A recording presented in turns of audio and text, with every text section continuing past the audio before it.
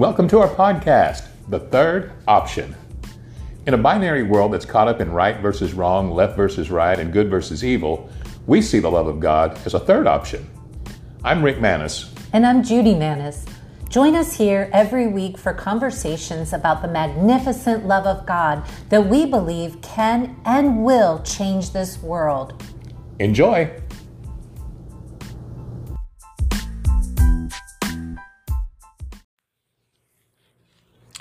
Well, good day to you. We're glad that you're listening to our podcast. And today we're going to talk more about living from the place of fullness. We started in our podcast last week talking about the difference between living from deficit or living in fullness. And so we want to get more into what it is, what it looks like, and how do we operate from that place of fullness. Fullness was the whole point that Jesus came, as far as I'm concerned. Mm-hmm. And, when we look at why he came revealing a good God, wonderful God, came to relieve us of all the burden of sin, all of our flaw, weakness, and everything that kept getting in our way. And he says, nothing's going to get in your way. Your Father loves you. I'm showing you how good he is. He wants you to be together with him. And so he made that way he made the way to get everything out of the way so that we could just live in communion with him, and him being our source. Yes. And he came to be that source of life for us. And so living out of fullness is living out of him as our source and not just our own abilities or inabilities in our flesh. Right. He becomes our source. And didn't Jesus say, "Blessed are those who hunger and thirst, for they will be filled." For they will be filled. Not that they will keep hungering and thirsting, but they would be filled. That's what he was announcing, that now that I've come to do this new thing here. People who are poor in spirit, people who are hungering, people who are longing to be righteous. Yeah. All these people I'm giving a gift of filling you, fullness. I'm fulfilling your life, and it's really your greatest desires. I say your greatest desire is to stop desiring, because we all want our heart to be full, satiated, satisfied, and God, in his goodness, does that for us. Yeah, you often hear the adage that everyone has a God-shaped hole, mm-hmm. and they're trying to fill it with different things like success or alcohol or shopping or, just a myriad of things that we're desperately trying to fill that with, mm-hmm. but nothing really satisfies it until you really grasp onto the love and the fullness of God. Absolutely, and that's why, John chapter 1 said, no one had seen or perceived God at any time, but the Son has declared him or revealed him to us. And that was what he came to do, that to reveal how God really is, mm-hmm. because he was very, very misunderstood by and large. And he came to reveal this creator, father, lover who is wonderful, who really, really loves us. Something that's hard for human flesh to believe, because we're so aware of all the flaws of ourselves and then of other people. So that makes it hard to love them. Hard enough to really love ourselves in the way that God loves us. But then we also see the flaws of other people, and we judge them by a different stick also. So it makes us harder to love others. And so that's the reason we have such chaos and confusion and warring and fighting and separation rather than connection. But anyway, but the big fix is God himself, mm-hmm. in his original intent, knowing us. We want to tell people, we preach the goodness, the love, the graciousness of God, because when you know God is wonderful, it creates this loving friendship, fellowship with him that starts to fulfill everything in you that needs to be fulfilled. And a fulfilled heart doesn't have a whole lot of relationship pain and drama. Or neediness. Neediness is where that comes from. Yeah. Right. Doesn't have the neediness. So there is a word that's been used, a biblical word that's been used historically. It's the word salvation, which has been historically thought of as you're getting saved so that you can spend your life in heaven after you die. But that word salvation has a bit more meaning to it.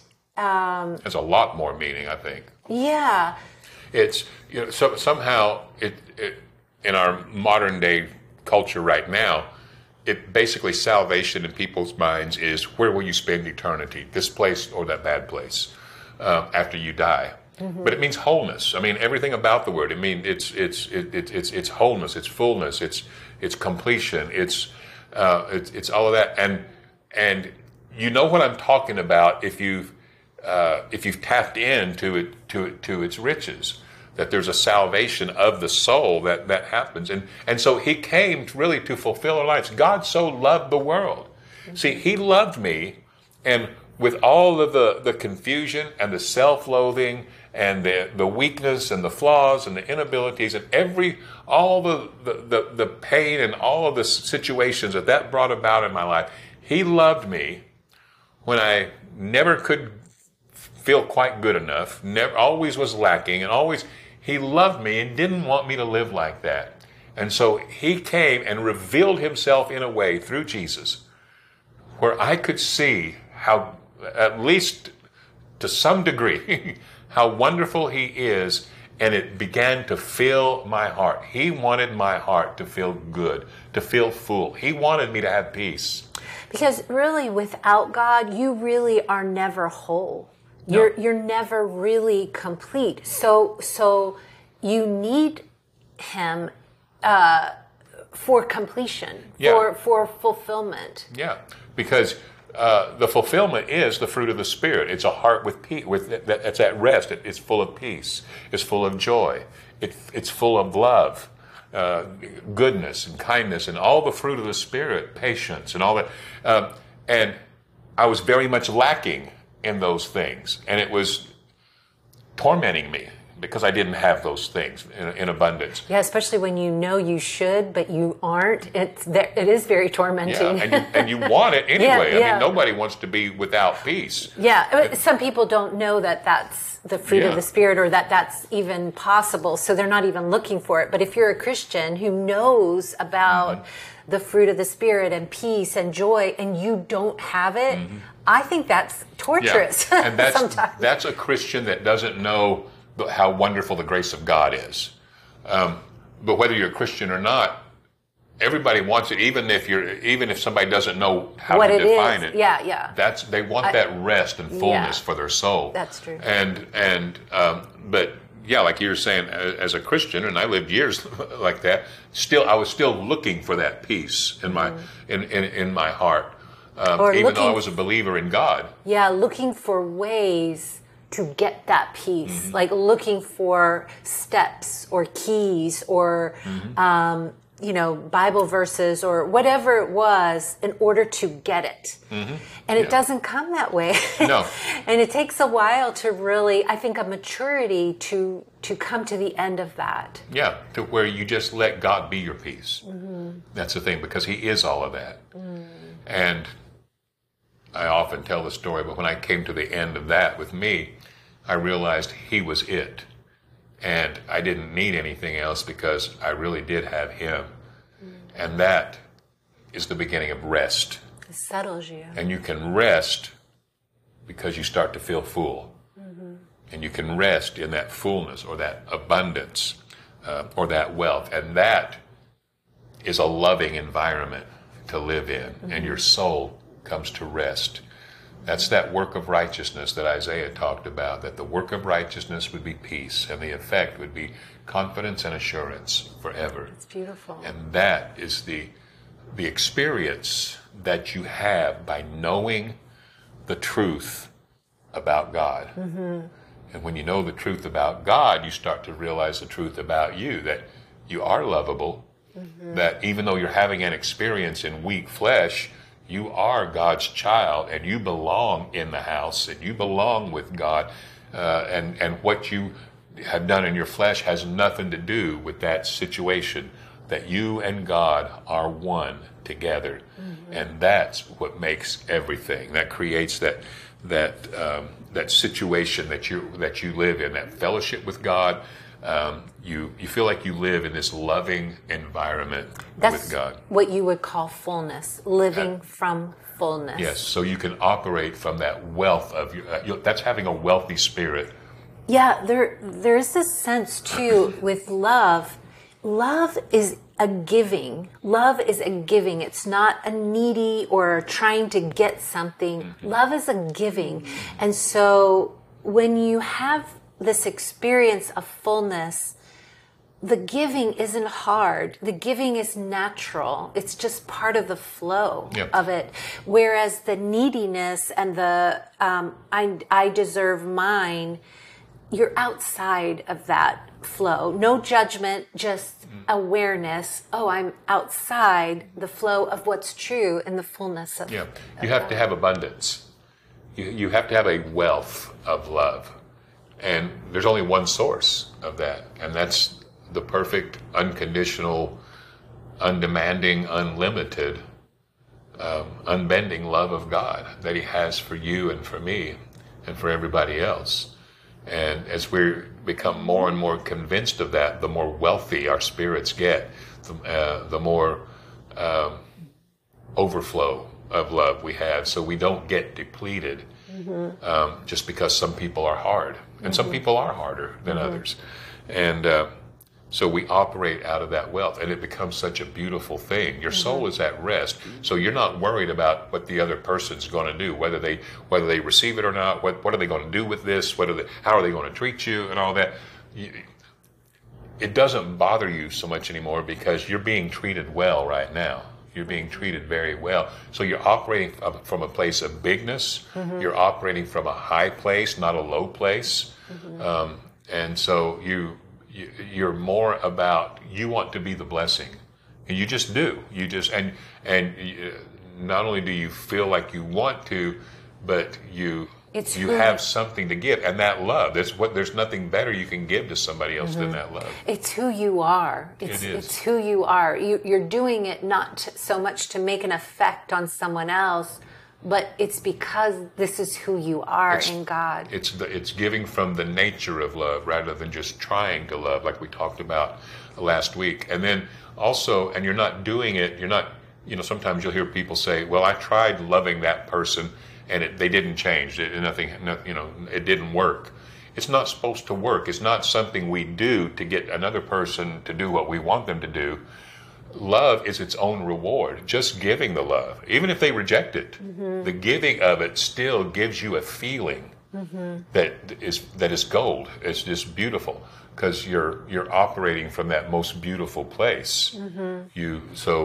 I often say, the giving of love is the greatest reward that you have because of the way it makes you feel. Yeah, I've heard you say that a few times when maybe we're counseling with marriages and things, husband and wife situations, and it's such a interesting way to say it. I think it's hard to grasp it sometimes that you're loving not to get them to change. Yeah. You're loving because of you and God. Like, that's who you are, and that's where you're giving. But a lot of times when marriages are in trouble, it's because they've come so far to the end of them that they haven't been getting, that it's very challenging for someone to kind of walk away and say, okay, I'm full in God,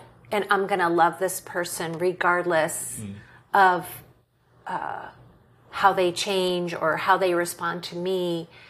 And I do think that there's usually a season of time where you see no result. Sometimes you may never. And may never. Yeah. But I think that sometimes it's like almost shocking to the other couple member to see you acting so differently. Mm-hmm. And after a while, I know I feel this with you, when you're being really good, I don't want to stay in an ugly place. Mm-hmm. And when you're being really good to others, I want to be like that. It's attractive to me.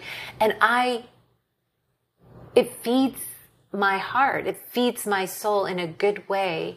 If your motive is for the connection, you will respond to the other person's love.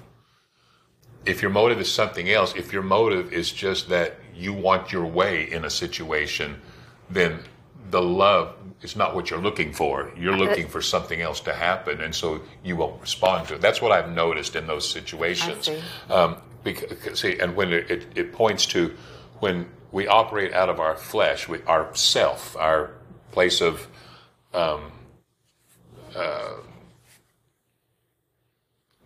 I call it being underwater, but deficit. When we operate out of that place, we're more likely to have agendas because we're needy. Mm-hmm. We feel like we need something. I need something from you. And usually what that is I need you to change. See, mm-hmm. And it doesn't have anything to do with me. It's always trying to change the world around me because that's the flesh doesn't. The flesh, the human frailty, is always looking to justify itself in some way, to protect itself, because it's afraid, because it feels alone, because it doesn't feel connected with God. It doesn't know that God's good, that God loves them. And so this beautiful gospel reveals that to us. The Spirit actually reveals it to us through the gospel. It's what it is. The Spirit who's alive with us and in us. He's God himself. He reveals himself to us through that gospel. And when really there's a willingness to know that, mm-hmm. we choose to look at it and say and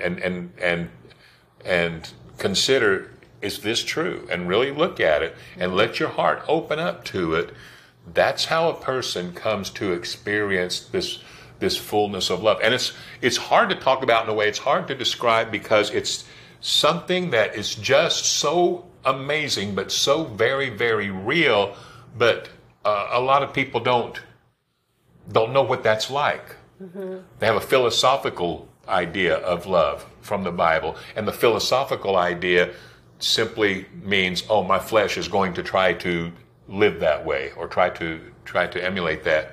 And it's just it's hard. Yeah, it's almost like I'm doing more good than I'm doing bad. So right. I'm and we okay. feel like we're doing our best, mm-hmm. but everybody else or somebody else around us is coming up short. The blame is always on somebody else out there. The book of James says, "Why are there wars and fightings among you?" He says, "Isn't it because of the lust that's in your members?" Or you could say the neediness, the want. Mm-hmm. So humanity is all wanting something. That's why everybody's hating. That's why everybody's fighting. They're all frustrated. They're all scared. They're scared that somebody else is going to ruin something that they want or need. And they fight it over it politically, religiously, within families. I mean, they're just doing it all the time.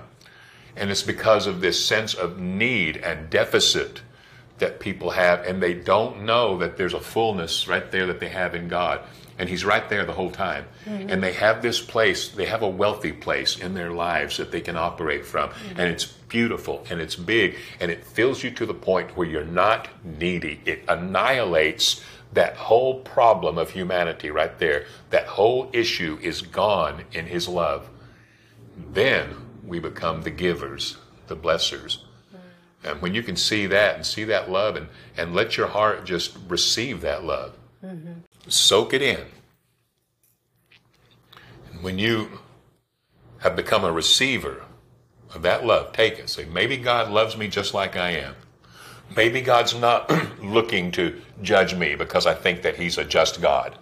Maybe he's a loving God and maybe his love is his justice for me. Maybe he's all merciful to me. Maybe if I never got any better, he would still love me without any demands, just like I am. And you look at and you start expecting or start receiving in your heart a love like that. That's what you've been looking for all your life. That's why we demand that everybody else treat us right. Everybody else should be loving us. Everybody else should be respecting us. Everybody else owes us this. Everybody else. And we're demanding it from everybody else, and they can't give it usually. Right. But there's one right here who is giving it continually.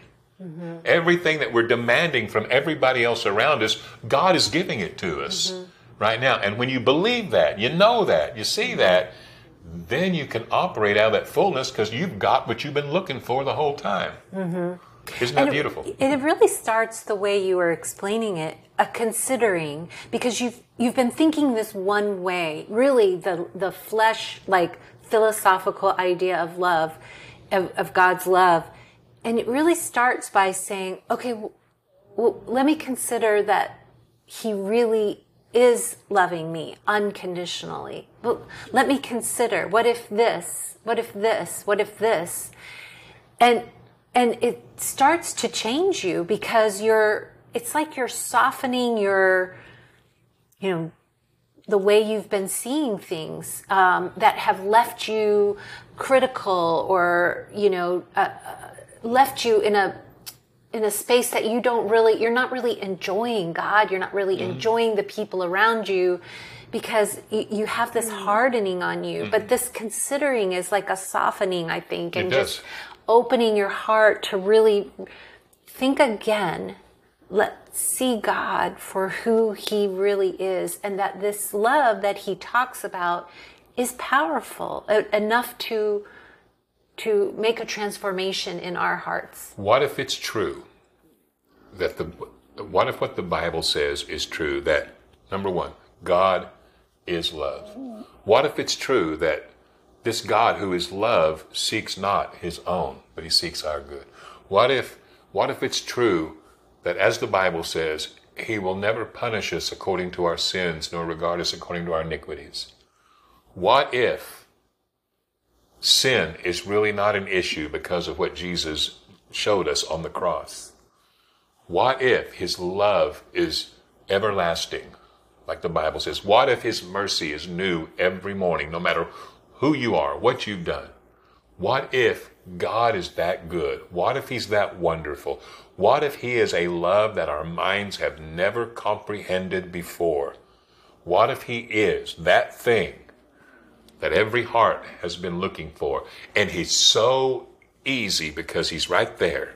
He's our source. So close. He's our source. He is the He's source what of we're life. always connected to. It's what we have access to. I have a vision, a hope, that one day mankind will discover this. People are discovering it. We're running into more and more people that talk about it, so it's heading that direction. But what a world when hearts are full. What a beautiful world. Yeah. All the problems, the fighting, the hate that we have right now is because of needy hearts that are immature. Full of yeah, for immature. Sure. Demanding and needing. It's like a and baby. Wanting. You're being a baby. You're a child wanting your way, but you have to come to a point where you're willing to grow up to become more mature. Yeah. And so there's a truth the truth will never go away. It will be here, and Paul would pray that people's eyes of their understanding would be opened, that they would have the spirit of wisdom and revelation in knowing God. And I think there's been a lot of knowing of religion. There's been a lot of knowing of dogma and principles and philosophy even from the Bible and other religions. But knowing him who is a love that you've never comprehended before, but a love that can be experienced because you're alive and God is alive and he is that source of your life. He makes all things beautiful then. And blessed is the one whose heart is full, whose eyes see, because they've come to rest and they're learning to live at peace with God and with men. They're experiencing salvation. They are experiencing wholeness. Yes. Wholeness, yeah.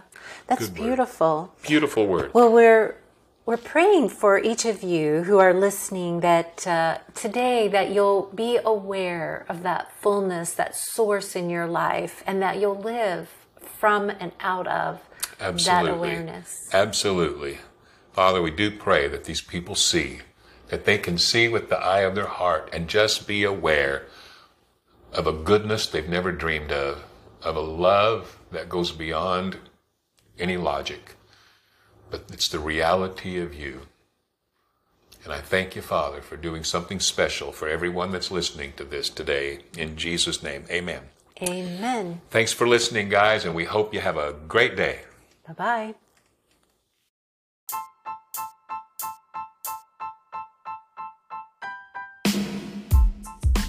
Hey, if you've enjoyed our podcast today, please subscribe and consider leaving us a review. And if these conversations have encouraged you, head on over to our website at rickmanis.com.